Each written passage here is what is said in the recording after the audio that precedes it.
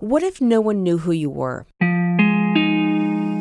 Could you give me your name? What is your name? What is your name? And you had lost the ability to tell them. In Coronado, nursing home employees have cared for a man for years, but they have no idea who he is. Life changed in an instant for one man. It happened in the California desert nearly 2 decades ago on a clear morning in June.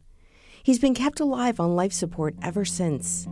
I remember hearing the cars crashing because you could hear it from my bedroom. My name is Joanne Ferrian. I'm an investigative reporter, and I spent nearly 2 years trying to figure out how a teenager ended up unconscious and unidentified for so long, and how he came to be known only by the name 66 Garage. To think that there's a family out there that just has no idea what happened to their son, their brother, their uncle.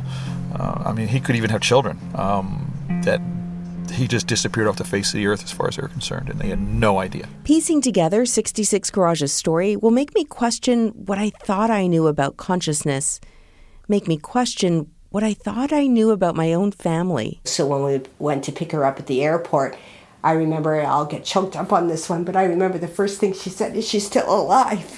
It's a story about connection and what makes us human. Want to take my hand? You want to hold my hand? It's about resilience and finding hope in the most unexpected places. This is Room 20, a new podcast from the LA Times studios. Do you think he understands? Some, yeah. Yeah. I do.